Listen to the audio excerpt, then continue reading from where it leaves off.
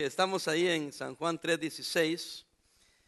Leímos: porque de tal manera amó Dios al mundo que ha dado a su Hijo unigénito, para que todo aquel que en él cree no se pierda, mas tenga vida eterna. Cierta vez Martín Lutero habló sobre Juan 3:16 y dijo que era precisamente el Evangelio en miniatura. El Evangelio en miniatura. Juan 3:16. Este texto de oro nos enseña tres cosas que están en el mismo corazón del Evangelio. Cada creyente debería ver este versículo, y cuando observe este versículo debería de mirar el Evangelio. Porque, hermanos, si usted nomás le comparte a alguien Juan 3:16 y se lo explica, usted le está dando el Evangelio. El Evangelio, hermanos, es que Dios, ¿verdad? Mandó a su Hijo unigénito. Y lo mandó a este mundo por amor, no porque lo merecemos, pero lo mandó para mostrar su amor. Y por eso nos menciona: porque de tal manera, ¿qué dice el texto? Amó Dios al mundo. El amor de Dios no vino porque usted y yo éramos buenos o porque usted y yo lo merecíamos. Lo que hizo, hermanos, que Cristo viniera a este mundo fue el amor de Dios. A propósito, Dios es amor. La esencia de Dios es el amor. Él es sabio, Él es fuerte, Él es muchas cosas más, pero lo más importante de Dios es que Él es amor. Es característica de su carácter. Hermano, no es una cualidad de Dios. Yo creo que el amor de Dios es un atributo de Dios, sin que, si no tuviera ese atributo, Él no fuera Dios. Él es capaz de amar a personas que no merecen ser amados. Dios es amor. Por lo que leímos ahí, Dios ama al mundo, porque de tal manera amó Dios ¿a quién? Al mundo. ¿Qué es eso? ¿A qué se refiere? ¿Al globo terráqueo? No. Cuando habla del mundo, la Escritura habla de nosotros, de las personas. Amén. Está hablando de los seres humanos. Está hablando de todas las razas, de todas las naciones sobre la tierra. Y Él dice: porque de tal manera este Dios, con toda su esencia, amó a todas las naciones, a todas las razas, a toda persona. Él no tiene favoritos. Él no hace acepción de personas. Hermano, hermana, nunca se vaya a creer que usted es mejor que los demás. Nunca juzgue, condene y trate de denigrar a otros, porque usted y yo realmente somos insignificantes. La significancia que tenemos es porque tenemos a Dios y el amor de Dios con nosotros. Su amor, oiga, hermanos, es la única esperanza para el mundo. Su amor es la única esperanza para el mundo. Cuando Dios ama, nunca abandona, sino que preserva, persevera. Y cuando Dios ama, nunca abandona, nunca te deja, nunca te dice: ya ahora vete tú por tu lado. No, Él siempre permanece, Él siempre persevera. Oiga, Él siempre triunfa. Por eso se nos dice que en el verdadero amor no hay temor, porque el que está en el verdadero amor está en Dios, está en Cristo. Y no hay temor porque Él nos sostiene, Él nos ama, Él no nos abandona. Amén. Nosotros abandonamos. Nosotros podemos estarle diciendo a alguien hoy mismo: te amo, y mañana traicionarlo. Pero no midan el amor de Dios a como usted mide su amor. Yo soy muy, créame, ustedes los que me conocen, no soy muy dado a andarle diciendo: ay, te amo, te amo, te amo, te amo. Yo aprendí algo de algunas personas, ¿verdad? Y en esta cultura de este país, que eran bien fácil para decir I love you. Y yo conocí personas que I love you, y después me andaban dando puñaladas. Yo decía: ¿cómo que me ama y me trata de esa manera? Porque si me ama no le importo. Y entonces quizás eso me llevó a no usar mucho el te amo, porque yo creo que el amor sí debe expresarse, pero el amor debe mostrarse. Y a veces nosotros como latinos cometemos el error de que mostramos el amor y no expresamos el amor. Y yo he tenido que forzarme a expresar el amor que yo he esperado que todos se den cuenta que lo tengo, pero a veces no sucede así. Y algunos bromean conmigo y me dicen que es que, pastor, a usted los nietos lo han cambiado. Bueno, pueden ser los nietos o los golpes. y la madurez que uno obtiene. Por eso cuando yo les digo a ustedes, hermanos, les amo y les agradezco, entienda que se lo está diciendo a alguien que no es natural decir le amo. Pero si se lo digo es porque le amo. Pero aún mi amor, por muy sincero que sea y muy honesto que sea, no se va a comparar jamás al amor de Dios. Amén. Entonces no nos maravillamos que nosotros amamos a Dios. Maravillémonos, hermanos, que Dios nos ama a nosotros. ¿Hay algo en usted que merezca que Dios le ame? ¿Tan buena gente será? ¿Tan perfectos seremos? No, yo me maravillo del amor de Dios. Porque de tal manera amó Dios al mundo. Aun cuando está haciendo en inspiración divina, el autor, el apóstol San Juan, el apóstol a propósito, el apóstol del amor, se queda corto para describir el amor de Dios y solo se limita a decir, porque de tal manera, una manera tal que es incomprensible, hermanos. Y por eso nos lleva a la segunda parte, el amor de Dios. Primero. Segundo, vemos el don de Dios, la dádiva de Dios, el regalo de Dios. Dice, porque de tal manera amó Dios al mundo que ha dado a su Hijo unigénito. ¿Qué ha dado? Hermanos, nos lo dio. Nos ha dado, véame acá, la prueba más elevada de su amor. Hermano, déjame hacerle una pregunta. ¿Ustedes aman a alguien? Piense en la persona que ama. ¿Estaría usted dispuesto a dar su vida por esa persona que ama? Bueno, hermano, nadie me contestó ahora. Dije, ¿aman a alguien? ¿Está dispuesto a dar su vida por alguno de ellos? Bueno, déjenme ponerse de otra manera. ¿Algún padre aquí daría su vida por un hijo? Ahora, espérese. Piense en la persona que usted odia. No, pero mejor vamos a cambiarle. Piense en la persona que lo odia a usted. Ahora le hago la pregunta, ¿daría usted su vida por esa persona? ¿Ah? ¿Y qué es lo que hizo Cristo? Usted no le amaba a Dios, pero el amor de Dios llevó a Dios a dar a su Hijo unigénito, el único en su género. Porque quería darnos la prueba más grande de amor. Cristo mismo enseñó, cualquiera tal vez daría su vida por su amigo, pero no cualquiera da la vida por su enemigo. Pero Cristo lo hizo. No hay nada más elevado ni sublime que alguien pueda hacer que dar su vida por sus enemigos. Romanos 6:23, ustedes si lo quieren encontrar, si no yo se lo leo. Dice, porque de la paga del pecado es muerte. Oiga, mas la dádiva o el regalo de Dios es vida eterna. ¿En quién? En Cristo Jesús, Señor nuestro. Una hoja hacia atrás en Romanos 5:8. Mas Dios, me encanta esto, mas Dios muestra su amor para con nosotros, en que siendo aún pecadores o enemigos de Dios, ¿qué hizo Cristo? Cristo murió por nosotros. Y el versículo 7, mire lo que dice. Ciertamente apenas morirá alguno por un justo, con todo pudiera ser que alguno osara morir por quién, por el bueno, pero Dios murió por gente mala. Ahora yo sé que usted se cree bueno. Claro, dice usted, tenía Dios que venir a morir por mí si soy tan buena persona que Él no podía pensar estar en el cielo sin mí. No, hermanos, no te creas, no presuma, no estés rápido a juzgar a los demás, porque el mismo Dios que murió por usted siendo un pecador es el mismo Dios que murió por aquel que nosotros a veces despreciamos y no sabemos que es un don de Dios, es un regalo de Dios. Dios todavía está dando a su Hijo, amén. Aquel que murió, hermanos, vive hoy.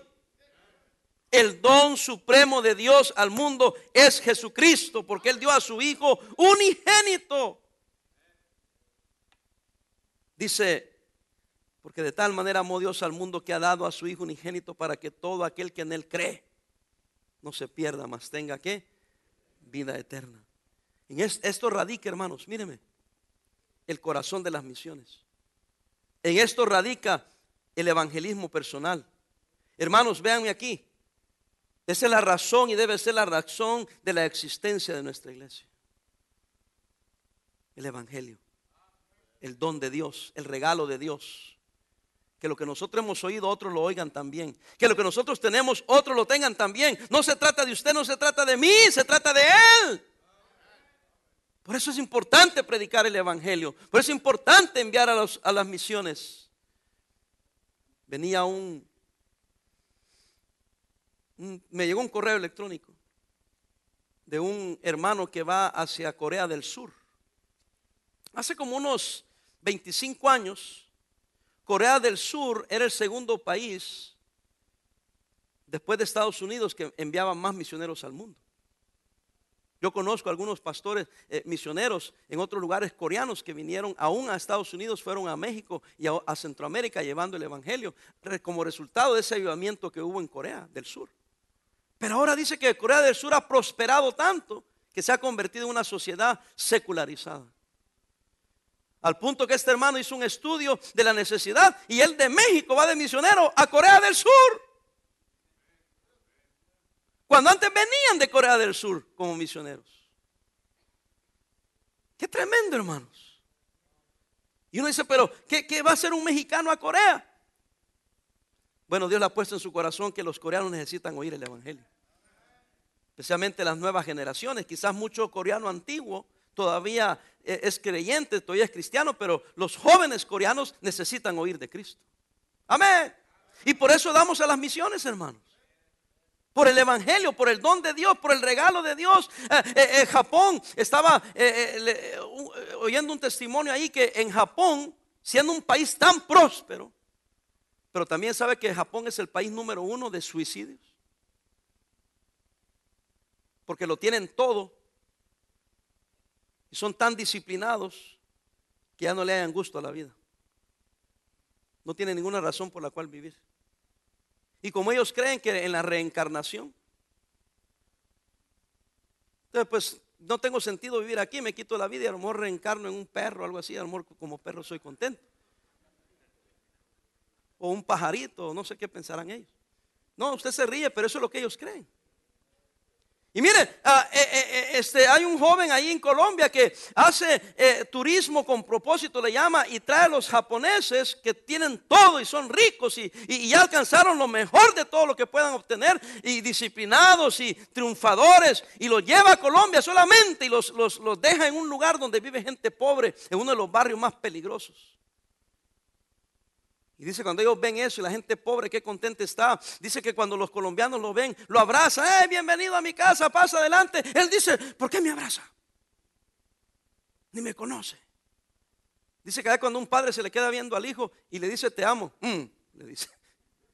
Y el hijo le hace, ay, me ama mi papá. Dice, no tiene nada de emociones. Necesitan a Cristo. Necesitan a Cristo. Nosotros, hermanos, necesitamos a Cristo también. Aunque lo expresamos de una manera, de otra manera, no es que entendemos todo el amor de Dios. Dios dio su vida por usted. Usted está tan cerca del evangelio. Véame, que sería una tragedia que usted se fuera al infierno. Tan cerca de Dios y tan lejos de Él. Aquí en cualquier lugar, en cada esquina, podría hallar una iglesia a un cristiano para hablarle de Cristo Jesús. Ayer yo estaba en el McDonald's. Mi esposa no sabe. Ya me confesé, ¿verdad?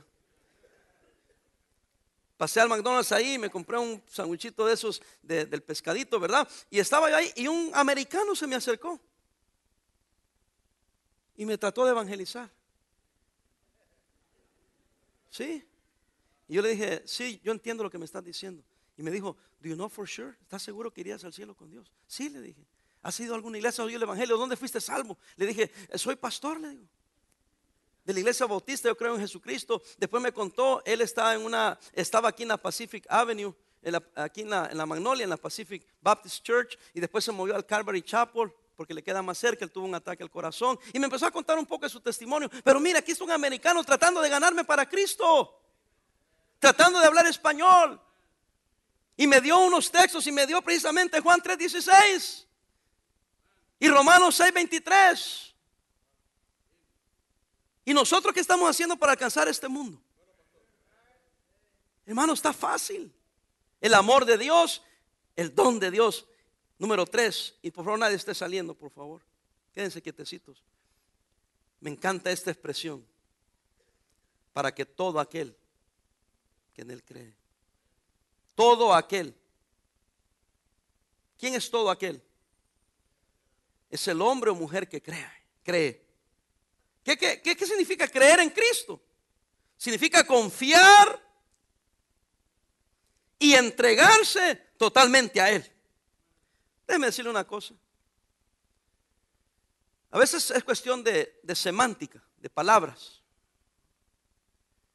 Yo habiendo crecido en Centroamérica, cuando oía el evangelio, allá hablaban los evangélicos, los creyentes en Cristo, hablaban de entrégale tu vida a Cristo. Así hablaban. Cuando vine a Estados Unidos, encontré que las palabras eran recibe a Cristo. Fíjense qué tremendo. Y entonces por eso que quizás llegamos a un malentendimiento del evangelio, porque solo es de recibir y recibir y recibir. Y gloria a Dios, porque es un regalo, es una dádiva, no me malentienda. Pero se nos olvida la parte de entregarle tu vida a Él. Y eso es lo que la palabra creer en Él no significa nomás, oh sí, yo creo. Estaba un hombre en las cataratas del Niágara, habían puesto un cable de un lado al otro lado. Y el hombre pasaba en un barril sobre un barril. Y esos que hacen así como balance, iba sobre el barril y le iba dando vuelta, iba pasándose las cataratas y la gente, wow, y le aplaudían. Y él preguntó cuando llegó al otro lado, ¿cuántos creen que me puedo regresar? Oh, yeah, pues ya te vimos, sí lo puedes regresar. ¿A quién le gustaría meterse al barril?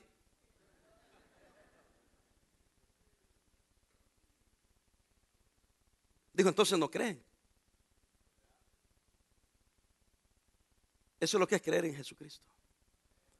Algunos me dicen, yo creo en Dios, yo creo en Cristo, siempre he creído en Él. Pero ¿se te meterías al barril y confiar totalmente en Él? Que cuando muera vas a ir al cielo con Dios, que Él puede perdonar tus pecados. Pero no los creas nomás de labios solamente, sino que hay que creerlo con el corazón. Creer y entregar tu vida al Señor Jesucristo.